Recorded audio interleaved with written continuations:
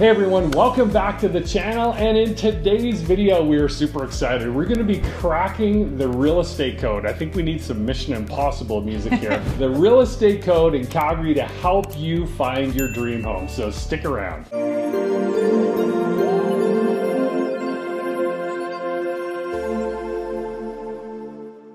Tip number one, start saving early. Buying a home is a significant financial commitment, so it's crucial to start saving as soon as possible. That means making a budget, cut any unnecessary expenses, and focus on building your down payment. The earlier you start, the better prepared you'll be when it comes time to buy. Yeah, I can't state this enough. Like it takes time. Like it sucks, but if you want to have the benefits of home ownership, it's going to take some trimming of the fat and, cutting down on everything from, maybe that unnecessary streaming service and maybe not going to Starbucks every day and things like that, right? Exactly. All right, so here's tip number two, research the real estate market. So Calgary's real estate market is dynamic. It is always changing, and staying updated on the latest trends and market conditions is super, super important. So take advantage of online resources, attend open houses, and consult with a real estate professional like us to gain insights and make informed decisions. And I can't emphasize this enough. Really, all of these are 5 great tips. But when you have market intelligence, right? And I think that's one of the things that we try and provide our clients is market intelligence. And I don't want to say that, it's a bonus tip, but stick around for the bonus tips at the end, because those are going to help you in a seller's market. But really in any market, you want to know what's going on. Is it a buyer's market? Is it a seller's market? What are homes selling for in the communities that I am interested in? Tip number 3, over to you. Tip number 3 is get your finances in order. This is a biggie. Before starting your home search, ensure that your finances are in order. Check your credit score, pay off any outstanding debts, and get pre-approved for a mortgage. That's a big one. This will give you a clear idea of your actual budget, so it'll make the home buying process much, much smoother. Yeah, so anytime we are working with clients, before we actually even chat with them, we're actually sending them to our mortgage broker, Jaden Bax. I'm going to post a link down below. He's got a great tool. So not only is it a pre-approval tool, but it's going to help you understand what you can afford. That one is huge, because we always say we don't like clients falling in love with houses that they can't buy. Absolutely. We don't want you to fall in love before you get the ring, and that's an accepted offer, right? So getting that pre-approval, it arms you, right? It empowers you to go out looking at homes that you can actually afford, and we're going to get more into that here in a bit. So tip number 4, and this may seem like it's an obvious one, is find a knowledgeable realtor.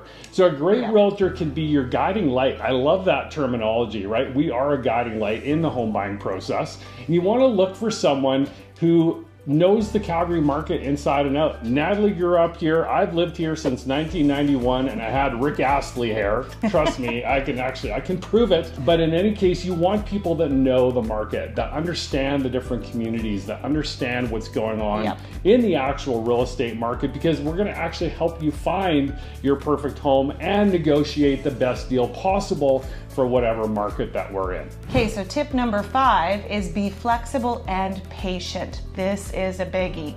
Patience is key when buying a home in Calgary. Understand that finding your dream home might take some time. Stay open-minded and flexible. Consider different neighborhoods and property types, and trust the process. The right home will come along when the time is right. Oh, that is so true, as our dog joins us here. If you can see him. Oh no, he went off screen. All right, so this is a big one too, right? And these are all great tips, but I think staying patient is super huge. And we're gonna get to the bonus tips here in a second for a seller's market, but sometimes people will fall in love with a home without getting the ring, which is the accepted offer in real estate.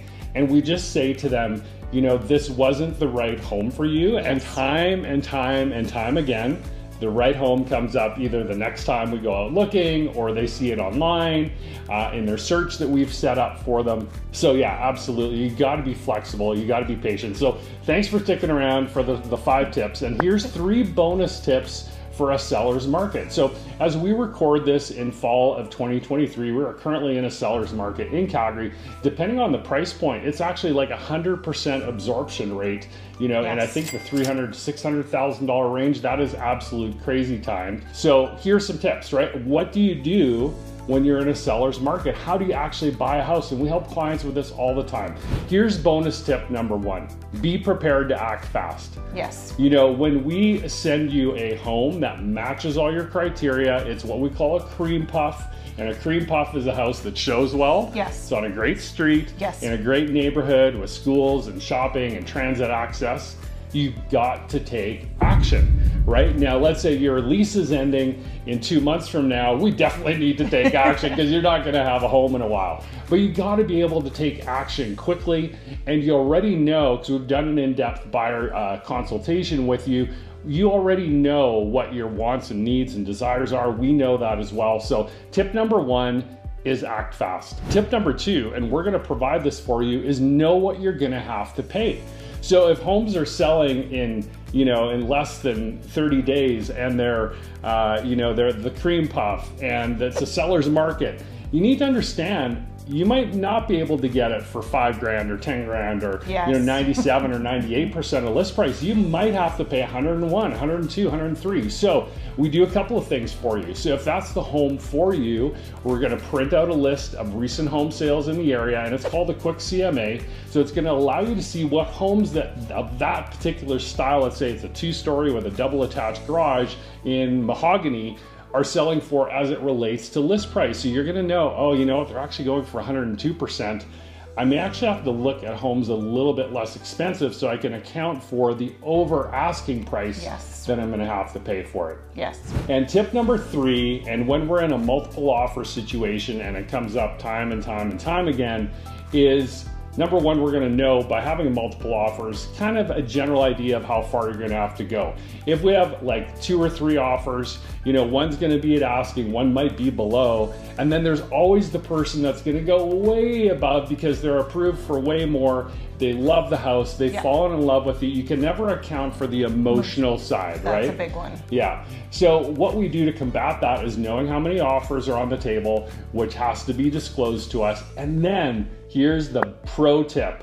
You write a love letter to the homeowner. Now that sounds a little weird. That sounds a little weird, right? Yeah, no, but it makes a big thing. It's an emotional thing. It's a massive purchase, and you may be buying a home, for example, from a senior who has lived in that house for 40 years, and they have watched their children and their grandchildren live and make memories in that place. So showing them that your intention is good, that you're coming in and you want to build your memories and your family in that home, a lot of times we'll find people will actually go for that even if your offer is less than another one. We actually had a situation a couple of years ago where a seller client of ours chose exactly that situation. She chose a offer that wasn't as high, ended up being as high, because we can still negotiate once we choose the offer to work with on the selling side, but she chose an offer where it tugged, she even said it tugged on my heartstrings, right? So there's